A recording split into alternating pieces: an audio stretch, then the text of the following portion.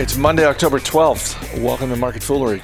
I'm Chris Hill. Joining me today from Canada, where today is Thanksgiving, it's Jim Gillies. Happy Thanksgiving, my friend. And right back to you, I guess, about a month and a half early. Yes. We like to get our pick of the turkeys and get all the good turkeys, and then you guys can have what's left over. You know what? At this point, I'll take leftovers. Absolutely. Among the questions we're going to tackle today, why should someone in their 20s own shares of Pepsi? What should shareholders of Apple and Amazon expect on Tuesday?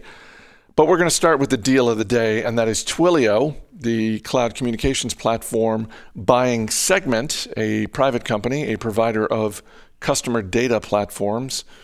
It's a $3.2 billion deal, and it is an all-stock deal, Jim. And when you consider the fact that shares of Twilio are up about 180% over the past 12 months, putting aside the business of Segment, just from a financing standpoint, Twilio appears to have been smart here. Yes, the last time I saw financing, what Segment was valued at, in April of last year, April 2019, so about 18 months ago, they did a venture funding round that valued the company at about $1.5 billion. So Twilio today is paying up just slightly more than double that valuation. Now, I'm going to try to hide the fact that I am a technical Luddite, and I can't really speak to the business of cloud computing a lot, but I can look at the financing and the financial argument that's being played here. Clearly, I've looked a little bit at Segment. Segment's got some pretty high-profile both investors. So Alphabet, so the parent of Google, is an investor here. They've got some pretty high-profile clients, IBM, Atlassian, Intuit. So they make a product that people seem to want, and they got some big backers. And now Twilio's coming and going to be the biggest backer. But Twilio's been very successful from a stock price perspective. Twilio is the kind of company that scares me as an investor because it is valued as if basically it is a pure growth story. Revenue growth last 5 years has been about 60%. Okay. And by the way, high growth can get you out of a lot of trouble, in terms of valuation issues or temporary operational issues. High growth is something that can bail you out of a lot of things over time. So I'm not casting aspersions on Twilio. I'm just saying, they got high growth going for them, and not a lot else in terms of the financial argument. Okay, this is still a company that is not free cash flow positive, and so they have been financing themselves and financing their growth with. They had a convertible debt offering, I believe, in 2018. The share count has gone from about 87 million at the end of 2016 to before today's deal, which will add about 10.5 million shares. The share count was at about 143 million. They had that convertible debt that I mentioned earlier that they offered strikes at about $70, converts at about $70. That's as good as equity, Chris. I don't care that it expires in 2023. With Twilio well north of $300 today, that's de facto equity. So you might say, well, good, they don't have to pay back the debt. On the bad side, you are going to be diluted, and frankly, that convert, maybe they shouldn't have issued convertible debt. Maybe they should have done something else at that time. But you look at the share count, it's exploding. Typical tech company uses a lot of what I'll call equity cookies to compensate their employees. So the share count's going to only explode over time.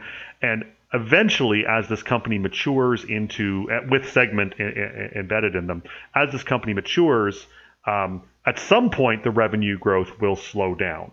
At some point, they're going to be expected to produce cash flow sufficient to finance themselves and to justify the present valuation, which is over 30 times sales. I know, 30 times sales is a new 20 times sales, apparently. And so this is a very rich company, has been very successful, Twilio that is, making looks like a not bad deal, frankly, they're probably paying a little bit of premium for a company that is in demand and has some backers who want to get out. Always wonder about, who the seller is. That's always a good plan. But, as Twilio continues to mature and grow larger, you might have some growing pains, and when you have a 30 times sales valuation that isn't producing free cash flow, they're almost at free cash flow, so I'm a little hesitant there. Just recognize that if they have a bad quarter or a bad year, you could get an opportunity to buy this company cheaper. And I also, the last thing I'll say about this company is it's no accident they're paying with stock. Okay, they have about 1.9, I think almost $2 billion in cash on their balance sheet. Twilio does. But as we saw, I'm old enough to remember the great tech bubble and subsequent great tech wreck from, we'll call that 96 through 2002, both sides of that equation. I'm old enough to have been investing during that. And what you saw on the way up was companies, acquisitions, you always make them with stock. If your stock is overvalued, you always use stock to make your acquisitions. And the problem, of course, is you dilute your base even further. And then when you do get a recession, you do get a downdraft in your markets, things can get a little unpleasant, we'll say. But so far, Twilio is a high flyer. They look like they're making something that's very in demand, the acquisition that is. So, good on them, and carry on. Well, and just the other thing in terms of the valuation of Segment, I guess I'm a little surprised that the last funding round they did was 18 months ago. And if in fact, like if they were valued at $1.5 billion in the spring of 2019, you look at the business they're in, you look at the rise in general as a group of cloud stocks over the past 18 months. Twilio's paying a premium here. They're not. I can't imagine if Segment was a publicly traded company, if it would have to be at least $2 billion. So whatever premium Twilio is paying, my hunch is they're not paying more than double. I actually, if you're going to put the stake in the ground at $2 billion, I'm going to take the over on what this company would be worth on the public markets, because. Given the performance of cloud stocks, I presume looking at the revenue growth of other cloud stocks, I would assume that Segment has probably been doing similarly. And so that type of valuation, $2 billion when it was just valued a year and a half ago at 1.5, yeah, I think Twilio is probably making a pretty savvy deal here, actually. Our email address is marketfoolery@fool.com. Got a lengthy email from Stephen Splatt. I'm not going to read the entire thing. It was a great email, but it basically, his question boils down to this. He's got two sons who are 21 and 23 years old. They've got portfolios that have been invested in for 10, 12 years. And Stephen's question is about Pepsi, and I'm quoting from his email. He says, I know Pepsi is a widows and orphans stock, buy it and forget it. But given how young my sons are, would it be better for them to take the money they have in Pepsi and put it in something like Salesforce.com, Square, The Trade Desk, or any other number of successful and long-term tech plays that would still have a chance to be a multi-bagger for them in the future? What do you think, Jim? Because his email and part of his email was providing the other holdings that his sons have. It was a reminder to me that there are a few different ways for investors to look at their portfolios, and you can look at them in terms of risk. You can look at them just from the standpoint of I want to allocate X percent of my portfolio towards more growth stocks, and I want to have maybe a smaller percentage on the dividend players, the blue chips, the Pepsis and IBMs of the world. You can look at it in terms of industry, where I want to allocate across 10 different industries. Given that these are young men, given his question about Pepsi, what do you think? Well, Stephen, I'd like to apologize because Chris brought the crusty value guy on to talk about this. So you're going to get the crusty value guy's response. Putting things like Salesforce, Square, Trade Desk. I would caution on these growthy names. I would caution you don't be looking at how those companies have performed, because they've all performed spectacularly well. And their valuations reflect that. And future gains are not necessarily going to look like past gains. I have some I have some trepidation about each of those names, even as I will say, I have trepidation about high value stocks anyway. As I say, I own Square personally, so clearly it's not that big of a trepidation. But I'm of the opinion that you need bedrock in your portfolio so you can work with the higher growth stocks, because not everything works at all the time. Ask value investors the last decade. But the market does tend to... what's not working today will work tomorrow, and what works tomorrow will not work, the next time period beyond that. So I think you need, diversification, and that I don't necessarily look at Pepsi as that big of a deal here, even though your young men, of course, have got 60, 50, 40 years of investing ahead of them. Now that said, Pepsi has indeed been an underperformer vis-a-vis the S&P 500. What does the S&P 500 get you? It gets you diversification. It gets you a little bit of tech exposure. Of course, the largest components of the S&P 500 are the big FANG companies, or FANAMA, as Bill Mann likes to say. And so I look and say, well, if you're not going to hold Pepsi, I still think, because Pepsi's been serving as a bedrock portfolio, as I look at some of your other holdings, I would slot it into bedrock. I might suggest moving the Pepsi into something like an S&P 500 index fund, which, by the way, Pepsi is in. So you'll still maintain a little bit of exposure to Pepsi.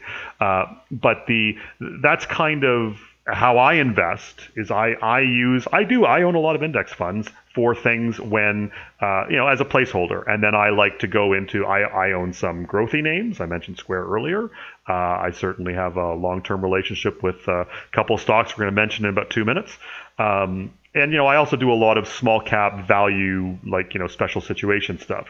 And when I'm not invested in those things, or if I just use the S&P 500 as a placeholder, and I don't think there's anything wrong with that. I very much believe in the index plus approach to investing, where you still have the exposure to the equity market, but you pick your spots for those outside investments.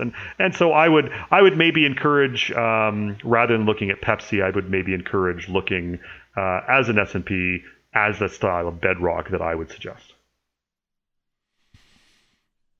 Also, hats off to getting your sons invested as early as you did. I mean, that's just, yes. I mean, already, part of me looks at that and thinks, you know what, they can, just the law of compounding says they can probably take the next 2 decades off and just let this stuff run. They'll be fine. But it's obviously better to keep on investing. So kudos, Stephen, for that. Today is Monday. Tomorrow is Tuesday. A big day in terms of certainly the two of the biggest tech companies out there, Apple and Amazon. Apple is going to have its event to unveil the iPhone 12 and updated versions of other devices. And tomorrow is the long-delayed start to Prime Day. Amazon typically has Prime Day in July. For all of the obvious reasons, it got pushed off to, tomorrow and Wednesday as well. Let me start with Apple. You're an Apple shareholder. Yep. How do you approach these events? The big, what we've come to expect from Apple in terms of the fall event where they unveil the newest version of the iPhone.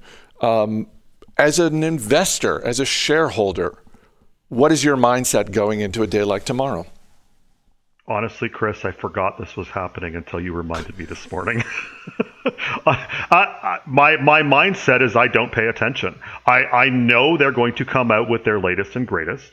I'm not really expecting something earth-shattering or mind-blowing ever from Apple. I think Apple's track record would suggest that, aside from the very occasional game changer introduction of the original iPhone in 2007.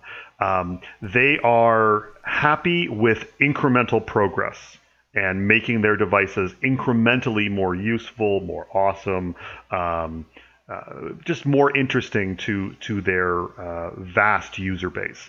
But as someone who is looking at this from what are the investing implications of this, I actually really don't think there are anything that's going to move the needle that you should really worry about. And maybe that sounds like I'm, avoiding the question. It's really not. If you own Apple, I would suggest it's a long-term relationship. You are owning the premier cash generator of our generation, frankly. When the market gives you a super premium valuation on the stock, which has happened a few times in the last few years, I add to my holdings, and most of the rest of the time, I just leave it alone and don't worry about it. Then let's move to Amazon. I said on Friday when we were doing Motley Fool Money, and I said this is a long-time Amazon shareholder, I think for the first time since the first time they did Prime Day, I think Amazon has got something on the line tomorrow because of the shipping problems, the fulfillment problems they had earlier this year. I feel like they are under pressure to make sure tomorrow and Wednesday go as smoothly as possible in a way unlike since the first Prime Day, which I think was 2012. First, let me say I love the fact they've made up a holiday. Here's a holiday to buy stuff. Prime Day.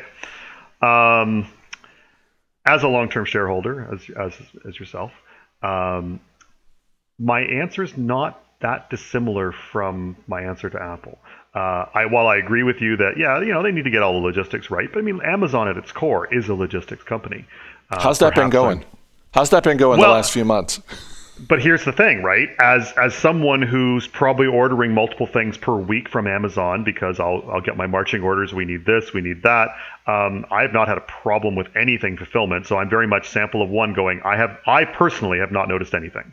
So for me, but again, it's a sample of one, but I've had zero problems, and we're happy Prime members, and I just order what I need, it shows up the next day.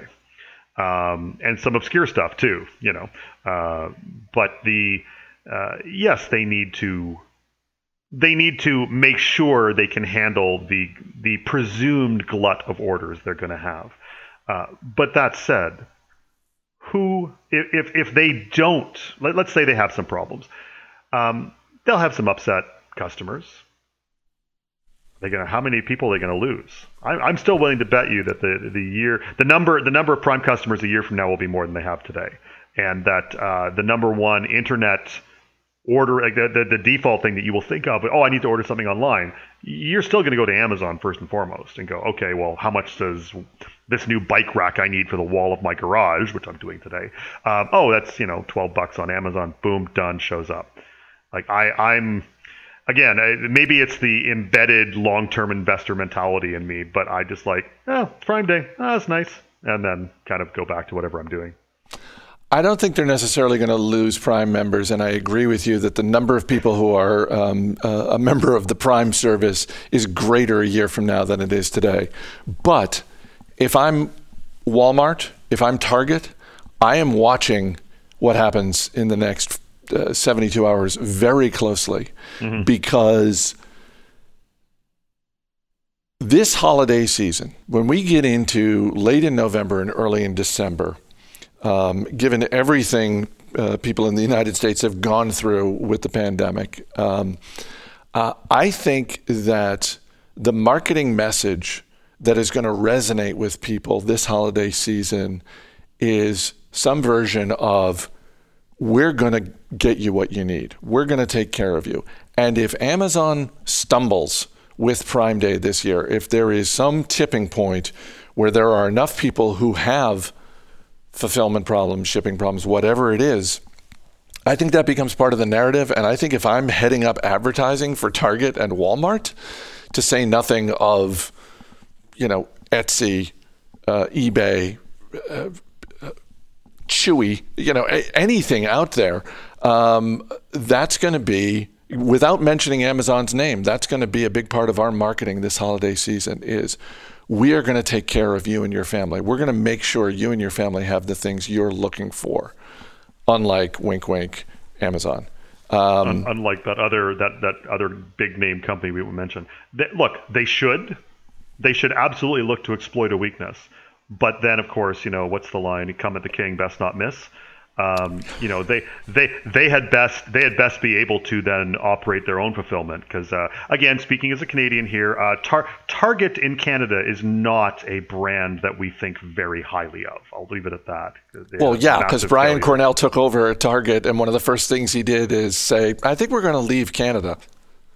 Well, but to be honest with you, I don't think any Canadian was surprised when he said that because they botched the rollout and the operations and the inventory management here so poorly, or rather, I guess they botched it really well. We were a little shocked that it took as long as they did to leave. But I mean, that the fact that they can be so successful in the U.S. and yet just handled their Canadian operations so abysmally was shocking to me, frankly, and remains shocking to this day, 5 years later after their exit. But yeah, though Amazon is not unaware of the pressures they're under. I'm willing to bet, and I'm willing to bet that they are going to make every effort to delight their customers this happy Prime Day, as well as the greater holiday season in a couple of months. It's not every business show where the guest analyst quotes Omar Little from The Wire. Jim Gillies, always good talking to you. Thanks for being here. Thank you. As always, people on the program may have interest in the stocks they talk about, and the Motley Fool may have formal recommendations for or against. So don't buy or sell stocks based solely on what you hear. That's going to do it for this edition of Market Foolery. The show is mixed by Dan Boyd. I'm Chris Hill. Thanks for listening. We'll see you tomorrow.